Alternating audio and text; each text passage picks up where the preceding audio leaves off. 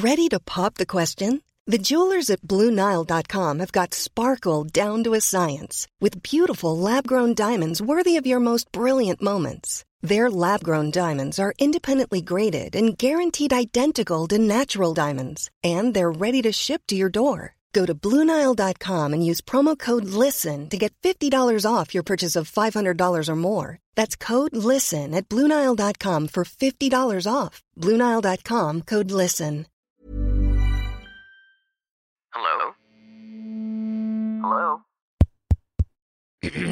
Podcast Network Asia.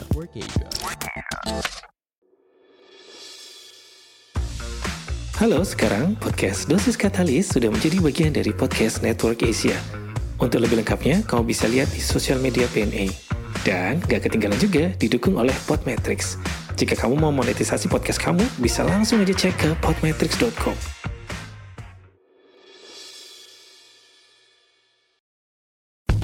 Assalamualaikum warahmatullahi wabarakatuh. Kembali lagi bersama saya Denta. Dan ini adalah Podcast Dosis Katalis. Bismillahirrahmanirrahim.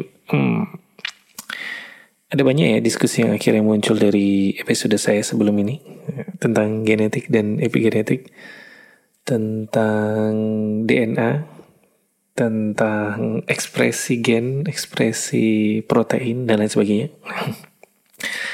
Secara garis besar memang kira-kira ada dua jenis pertanyaan yang muncul pada diskusi episode sebelumnya. Pertanyaan pertama, jika kita tahu dan bisa memetakan isi DNA pada sel manusia, ya, kita jembrengin semua itu, apakah itu berarti kita bisa mengatur apa yang terjadi dan apa yang tidak akan terjadi pada tubuh kita? Mengatur biar kita nggak sakit, mengatur biar kita atau manusia yang terlalu itu jadi manusia yang optimal, ya, manusia yang semuanya sehat, unggul gitu, nggak ada sakitnya. Well, sebenarnya pertanyaan yang sama itu adalah pertanyaan yang mendasari para peneliti, redundant ya, para peneliti untuk melakukan Human Genome Project, di mana semua para ahli ini lintas negara itu kolaborasi untuk satu tujuan, ya, memetakan genom manusia, memetakan DNA. Jadi yang tadi saya bilang ya, jadi DNA itu dijembrengin, molekul DNA itu dijembrengin semuanya, terus dipetakan satu-satu, ini fungsinya apa, ini gen ini untuk ekspresi apa, gitu, protein yang mana, gitu kan, melihat gen apa yang berhubungan dengan kondisi apa, gen apa berhubungan dengan penyakit apa misalnya.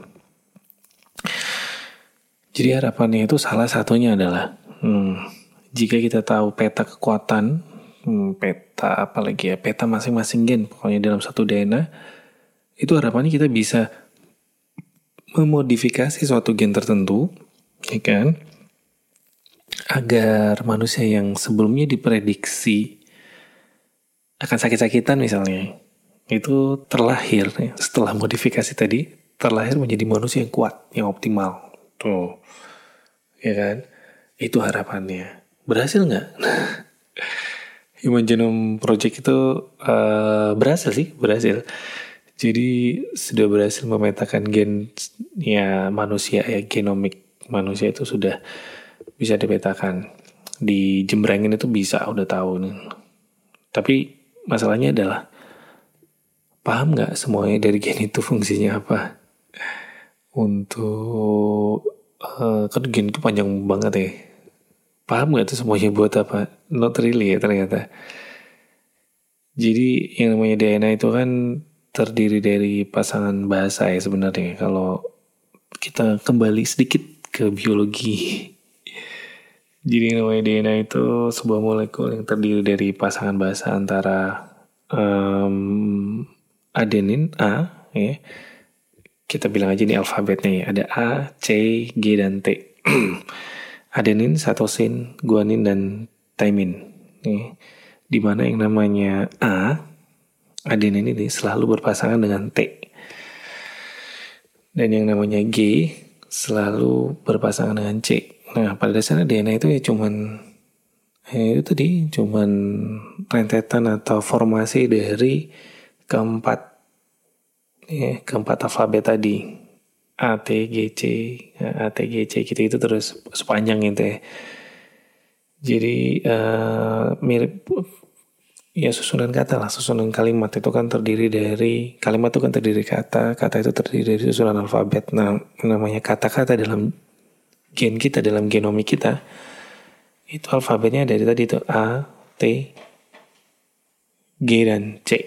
Nah, ya, jadi pada dasarnya DNA manusia atau gennya itu cuma merupakan susunan dari keempat alfabet itu. Nah, dari semua susunan alfabet tersebut yang bisa dipetakan ya mengkodekan spesifik protein tertentu. Nah, itu cuman kira-kira 1-3% aja. Jadi panjang. Jadi kita punya 3 miliar pasangan basa pada DNA kita. Nah, jadi setiap sel itu kan ada DNA-nya. Dari triliunan sel di manusia itu sebagian besar DNA-nya sama semua. Dan setiap sel itu ada 3 miliar pasangan basa. Yang sebelah sisi kiri atau di satu sisi itu dapatnya dari ibunya, sisi yang satu lagi dapatnya dari ayahnya. Ya, nah, dari 3 miliar pasangan basa tersebut hanya sekitar 30.000 gen yang membawa instruksi untuk pembuatan protein. Ya. Nah, sisanya apa? Sisanya nggak jelas, belum jelas semuanya. Jadi cuman kayak ya alfabet aja susunan A, T, G, C, A, T, G, C gitu, A, T, G, C nggak jelas. Tapi kata yang mau disusun itu apa? Kan? Jadi kalau kamu bayangin kayak gini nih, kamu punya novel, ya, roman deh. Tebel banget ya, roman itu lebih tebel dari novel kan ya, roman tebel banget. Nah, yang alfabetnya jelas membentuk cerita alias gen, yang jelas proteinnya mengkodekan protein. Atau alfabetnya tadi jelas membentuk cerita itu cuma 1 halaman. Ya, pada suatu ketika di sebuah kerajaan yang jauh-jauh di sana gitu, bla bla bla, itu cuma 1 halaman. Sisanya dari roman itu ya cuma alfabet nggak jelas, nggak berbentuk kata, nggak berbentuk kalimat, apalagi yang jelas nggak berbentuk cerita. Itu tadi yang disebut dengan non-coding DNA. Ya. Dari sekian banyak DNA yang sekian panjang itu DNA yang gennya cuman 1 halaman. Sisanya benar-benar kalimat-kalimat tulisan-tulisan alfabet nggak jelas gitu. Jadi kalau di roman tadi cuman sehalaman yang berisi cerita, sisa dari roman itu cuma tulisan kayak tebel. Nggak jelas kan? Iya kayak gitulah, nggak jelas. Nah, jadi kebayang nggak tantangannya tadi? Jadi itu bisa agak sedikit menjawab pertanyaan jenis pertanyaan yang pertama tadi. Bisa nggak kita mengubah sesuai dengan memodifikasi sesuai dengan keinginan kita? Bisa aja kalau jelas semuanya. Kalau jelas semuanya gen ini buat apa, gen itu buat apa. Kalau jelas ya semuanya itu bisa lah mungkin ke arah situ. Tapi untuk saat ini untuk mengubah dalam artian merekayasa genetika sampai sedetail itu mungkin masih banyak tantangannya. Nah, kalau pertanyaan pertama itu memang tadi berhubungan dengan optimisme. Nah, pertanyaan yang jenis kedua itu lebih mengandung keraguan tentang gen kita, keraguan tentang kondisi kita.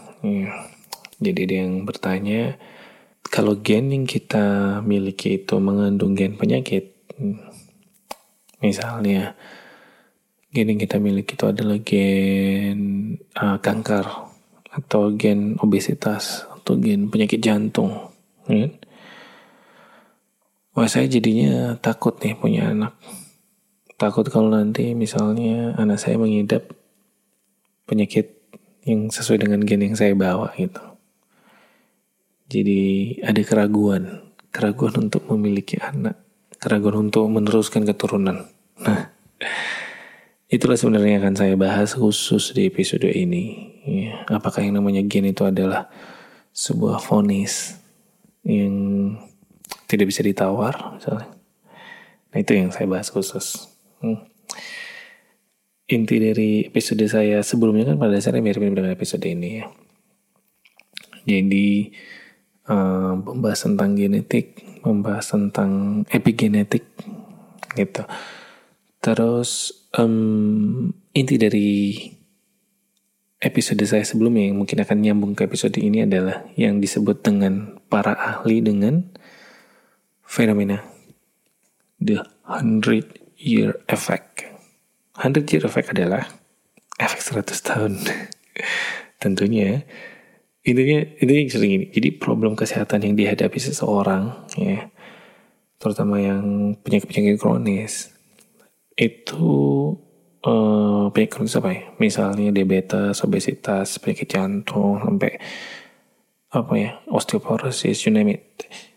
Itu penyebabnya ya, problem kesehatan kronis tersebut penyebabnya bisa ditarik ya ke belakang hingga 4 generasi.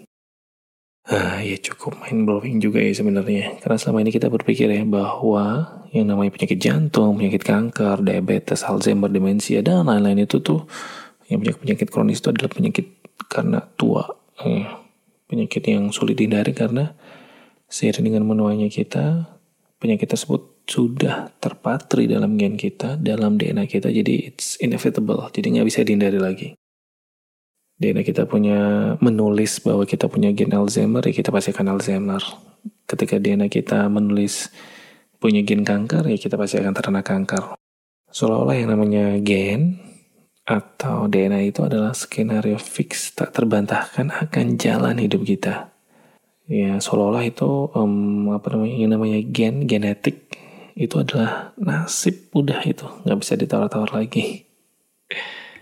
Ya padahal kan yang namanya penyakit kronis itu sebenarnya multifaktorial, ya kan. Terus yang tadi saya bilang 100-year effect gitu. Jadi mungkin memang belum terpatri dalam gen si kakek, si ayah, ya si cucu misalnya. Nggak ada di dalam gennya, tapi ada sesuatu yang mereka lakukan dalam kehidupannya, dalam pilihan-pilihan hidupnya, pilihan makannya, pilihan bertindaknya, itu bisa mempengaruhi hidup mereka sampai ke level molekuler, level genetik, level DNA. Akhirnya terjadi penanda, marking ya dari kehidupan mereka sebelumnya. Jadi misalnya makan yang ngawur nih, akhirnya ada penanda gitu. Oke, kalau namanya makan yang ngawur ada penanda obesitas. Sehingga ketika dia memiliki anaknya lahir dengan penanda tersebut. Nah, itu yang namanya tadi 100-year effect. Salah satu buktinya yang kemarin saya bilang di penelitian yang di Swedia itu, ya kan? Tapi walaupun begitu ya, walaupun mempengaruhi cara gen kita bekerja, yang namanya genetik atau yang namanya DNA kita, genetik kita itu bukanlah nasib akhir dari kita.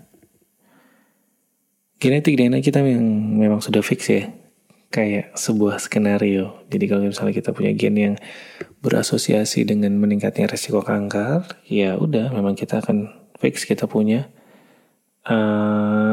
skenario tersebut, pilihan skenario tersebut. Tapi bagaimana skenario itu berjalan, pada dasarnya kendalinya tetap ada di kita, bisa tetap ada di kita ya.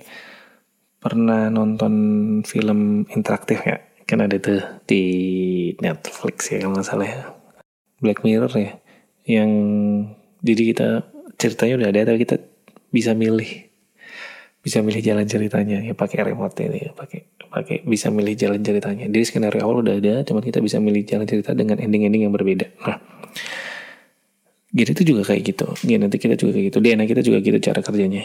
Jadi pada dasarnya kan suka pada ngira itu ya, kapan yang kemarin juga pernah ada diskusi kalau orang-orang yang tinggal di ekuator tadi khatulistiwa itu sulit maju karena gennya itu genetiknya adalah genetik pemalas. Soalnya itu benar-benar ya, kalau bisa punya genetik pemalas, quote and quote, sudah, kita nggak bisa ngapa-ngapain lagi gitu ya. Kita bakal rebahan terus for the rest of our life. Ya seolah-olah kita tuh cuma penonton aja dalam hidup ini. Padahal genetik tuh nggak kayak gitu. Genetik itu kita bukan sekedar penonton dalam hidup ini, tapi kita juga pemain utamanya yang bisa mengubah ujung cerita sesuai dengan keinginan kita sebenarnya, sesuai dengan ikhtiar kita. Kita masih bisa punya ekspektasi. Skenario adalah genetik kita secara fix, dan remote control adalah epigenetik kita. Jadi kita masih bisa melakukan ikhtiar bagaimana genetik kita itu berekspresi. Jadi saya sudah kasih contoh kemarin ya, ada 2 kembar identik. Jadi kembar identik itu saya kasih contoh di mana ini. Jadi 2 kembar identik, sepasang kembar identik itu walaupun dua-duanya punya set DNA yang sama, misalnya, dan dua-duanya misalnya punya gen obesitas gitu ya. Ketika dewasa bisa aja yang terekspresikan itu untuk penyakit obesitasnya, gen obesitasnya itu cuma di satu kembarannya. Jadi yang satu kembaran itu bisa punya kondisi obesitas, di kembaran yang lain enggak, karena enggak terekspresinya, enggak keluar. Jadi yang namanya gen ya, itu bukan sebuah vonis akhir, saudara-saudara sekalian. Jadi itu jangan takut punya anak, aduh saya punya gen kanker banyak nih keluarga saya gitu. Kita masih bisa melakukan. Justru kalau kita udah pasti tahu ada gen kanker dalam keluarga kita jadi punya starting point yang bagus sebenarnya, kesadaran awareness yang bagus. Jadi kita bisa punya strategi lebih lanjut biar kanker itu nggak terwujudkan dalam kehidupan kita, kehidupan anak kita atau kehidupan cucu kita.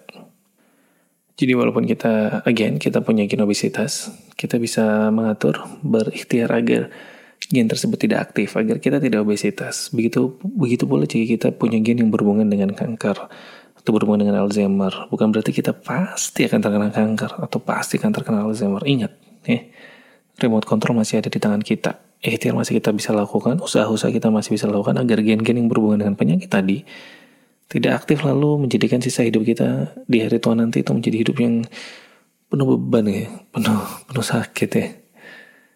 Kayak tadi orang-orang tuh suka mikir kalau yang namanya demensia, yang namanya kanker itu pada suatu keniscayaan karena sudah terpatri dalam gen kita. Jadi suatu saat nanti kita semakin usia kita bertambah ya, semakin kemungkinan akan semakin besar. Padahal nggak kayak gitu ya. Walaupun dia quote-unquote nasib kita sudah terpatri dalam gen kita masih bisa mengubah nasib kita. Gimana caranya? Biar nasib-nasib tadi itu tidak terwujud ya. Biar tidak sampai aktif. Itu adalah dengan memilih pilihan yang baik pada dasarnya. Ya. Jadi perlu selalu diingat bahwa pilihan-pilihan kita itu ya, pilihan-pilihan kita akan hidup, pilihan-pilihan akan menjalani hidup ini itu bisa saja mengubah bagaimana cara gen kita bekerja. Jadi pada dasarnya walaupun gennya kurang baik nih, ada gen yang berhubungan dengan katakanlah obesitas atau kanker gitu ya, tapi pilihan hidup kita baik. Nah, gen yang kurang baik tadi bisa jadi tidak aktif, bisa jadi nggak kanker, bisa jadi nggak obesitas. Ya, kita semua tahu lah ya tentang gaya hidup sehat itu seperti apa. Pilihan-pilihan gaya hidup sehat ya, mulai dari makan yang sehat, ya, hanya makan makanan yang baik, selective eating, olahraga yang rutin, istirahat cukup, kelola stres, tidak merokok, dan lain-lain. Ya. Semua pilihan itu tidak hanya bisa menyehatkan tubuh kita di level permukaan ya, tapi sampai pada level genetik kita pun bisa ngaruh. Sampai pada level epigenetik kita pun bisa ngaruh. Semua pilihan-pilihan tadi ya, itu akan terpatri pada gen kita, dalam epigenetik kita. Jadi ketika pilihan-pilihan baik tadi terpatri dalam epigenetik kita, itu bisa diturunkan ke anak-anak kita ya. Dari anak kita bisa diturunkan ke cucu-cucu kita. Luar biasa, sama seperti episode sebelumnya, warisan yang baik buat anak cucu. Karena itu dari pilihan gaya hidup sehat. Ya. Saya kasih contoh dari sebuah studi. Jadi ada studi yang membandingkan antara kelompok-kelompok orang dengan gen penyakit jantung. Jadi penyakit jantung dan kardiovaskuler itu mereka menghubungkan ada beberapa gen tertentu yang meningkatkan resiko untuk terjadi penyakit jantung di kemudian hari ini. Terus habis itu dibandingkan dietnya. Ini kita hubungkan dengan pola makan ya. Jadi ternyata pada subjek atau pada kelompok yang makannya banyak banget dengan komposisi sayuran, sayur-sayuran beraneka ragam, buah-buahan kaya serat setiap harinya dimakan itu, ternyata gen penyakit jantungnya tidak aktif. Gen yang berhubungan dengan penyakit jantungnya tidak aktif, dan penyakit jantungnya jadi akhirnya nggak ada. Dibandingkan dengan yang yang tadi kelompok yang gen penyakit jantungnya tetap sudah ada dengan pola makan yang kurang tepat nih, terlalu tinggi karbohidrat, terlalu banyak daging merah, terus terlalu banyak makanan instan, fast food, junk food. Itu mereka lebih muncul penyakit jantungnya. Jadi itu salah satu bukti bahwa ternyata walaupun kita punya gen yang berhubungan dengan penyakit jantung, tapi kalau makan kita diolah dengan tepat nih, gaya hidup makanan kita itu yang baik, banyak sayur, rendah karbohidrat, terus habis itu banyak lemak baik juga, terus bahan-bahan nabati juga banyak, rendah sedikit daging merah gitu, ternyata bisa nggak aktif. Itu sudah ada buktinya. Ternyata bisa sampai mengubah cara gen kita bekerja. Nah itu kalau tadi soal pilihan makanan. Ada juga studi lain yang soal olahraga nih. Ternyata olahraga yang rutin itu bisa mengubah cara sel punca atau stem cell kita berdiferensiasi. Jadi pada dasarnya kan sel dalam tubuh itu muncul dari satu jenis sel ya. Dari satu jenis sel itu dia bisa kemana-mana gitu kan pada dasarnya. Nah sel punca kita begitu kita rajin olahraga ternyata maturasinya atau diferensiasinya berbeda. Jadi pada kelompok-kelompok yang sedentary atau lebih banyak sedikit minim aktivitas, itu sel-sel punca lebih banyak berdiferensiasi menjadi sel lemak yang akhirnya menyimpan energi dalam bentuk lemak dan akhirnya menjadi lemak berlebihan. Nah ujung-ujungnya apa? Ujung-ujungnya penyakit metabolik, penyakit kardiovaskuler, penyakit jantung dan lain sebagainya. Tapi buat yang rajin berolahraga, rutin exercising, itu sel-sel punca lebih banyak yang berdiferensiasi lalu menjadi sel-sel, misalnya sel-sel pembentuk darah, sel-sel yang ada di sumsum tulang itu. Nah, jadi lebih ke situ, lebih fungsinya jadi berbeda. Ternyata bisa mempengaruhi sampai di situ. Jadi para ahli percaya bahwa olahraga rutin tidak hanya bekerja di level permukaan, tapi juga sampai ke level molekuler juga bisa mempengaruhi. Jadi itu baru 2 contoh aja. Ternyata memang yang namanya nasib kita yang terpatri dalam gen itu masih bisa diubah. Kita masih bisa menentukan jalan cerita kita nantinya seperti apa. Jadi nggak usah takut kalau misalnya kita kayaknya punya gen obesitas nih, aku jadi nggak pengen punya anak nih. Nanti anak saya kasihan, anakku kasihan, nanti dia jadinya obesitas. Bukan kayak gitu cara mainnya dalam kehidupan ini, asik. Masih banyak yang bisa kita lakukan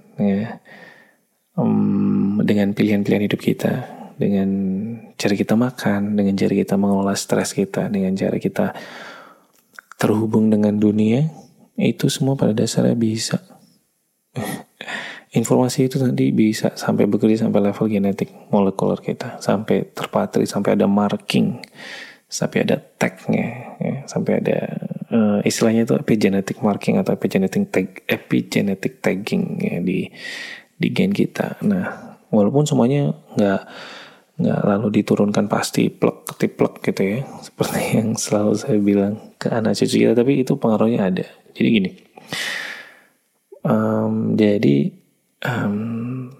sama kayak kalau misalnya ada seorang anak yang lahir dari orang tua sosial yang status ekonominya sosialnya menengah ke atas atau orang kaya lah gitu ya. Nah, dia jadi punya privilege untuk bisa punya kehidupan yang lebih baik. Karena apa? Karena starting point-nya itu di atas orang-orang lain, di atas bayi-bayi lain yang lahir dari keluarga yang misalnya menengah ke bawah. Nah, sama juga kayak kalau misalnya kita punya kehidupan pilihan gaya hidup yang sehat. Nah, anak-anak kita juga jadinya punya privilege untuk starting point-nya jadi lebih bagus daripada anak-anak lain yang lahir dari orang tua yang tidak dengan gaya hidup sehat. Ya, memang mereka belum tentu pasti akan sehat selalu, belum tentu pasti tidak akan pernah sakit, tapi seenggaknya modal mereka yang dari kita udah bagus. Ya, sama kayak kalau kita orang kaya nih, kita kasih anak kita fasilitas yang berlimpah materi, yang modalnya udah bagus, ya kemungkinan besar untuk hidupnya jadi adalah hidup yang baik itu jadi tinggi. Sama juga kalau kita punya kehidupan yang sehat kayak gitu, anak kita jadi punya kemungkinan yang lebih tinggi untuk punya kehidupan yang sehat juga nantinya, yang sampai tua nggak ada masalah problem jantung, ya, nggak ada masalah metabolik, nggak ada masalah diabetes, obesitas dan lain sebagainya. Yeah. That's the least that we can do to our kids. Yeah.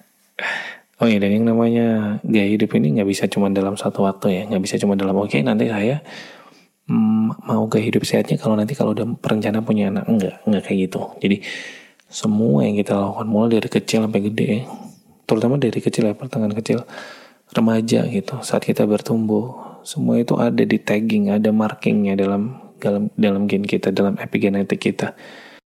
Jadi emang nggak bisa cuman nggak ada solusi instan memang. Jadi kita nggak bisa yang nanti pokoknya kita kalau mau makanan sehat cuma pas lagi hamil aja deh 9 bulan gitu. Belum tentu juga kita pas lagi hamil 9 bulan itu bisa makan makanan sehat. Bisa makan aja udah oke. Nggak muntah-muntah, nggak mual-mual. Jadi semua usaha itu, semua ikhtiar itu agar kita punya kehidupan yang baik, agar anak cucu kita juga punya kehidupan yang sehat, itu pada dasarnya dimulai sejak awal, dimulai sejak dini, dan kita harus terus-terusan punya pilihan hidup yang sehat itu, biar kita bisa biar kualitas hidupnya bagus itu. Tua tetap tua kan itu yang inevitable ya, nggak bisa dihindari. Tapi sakit pada masa tua itu sangat bisa dihindari. Kita nggak mesti kok jadi orang-orang yang pikun di masa tua nanti. Kita nggak mesti lupa sama nama anak kita, nama anak cucu kita. Kita nggak mesti kok jalan terseok-seok sebenarnya ketika kita tua nanti, nggak mesti. Nah itu biar kita punya kualitas hidup yang bagus saat tua nanti, biar kita bisa punya anak cucu yang sehat ya, dimulai dari sekarang, dimulai dari pilihan-pilihan hidup sehat kita sekarang. Seperti itu yang untuk episode kali ini. Semoga jelas ya. Jangan terlalu takut dengan apa yang ada di balik gen sama DNA kita. Ya, semua masih bisa diatur, semua insya Allah pasti ada jalan. Kalau ada pertanyaan, diskusi, jangan lupa tetap kita diskusi bersama di Twitter atau Instagram saya @sdenta. Terima kasih kalau yang buat pendengar-pendengar saya yang selalu memasang Insta story sedang mendengarkan podcast saya. I really appreciate it. Dan di Twitter juga. Ya, via email juga masih bisa di denta@posteo.te. Itu dulu buat episode kali ini. Stay safe, stay healthy semua teman-teman. Wassalam.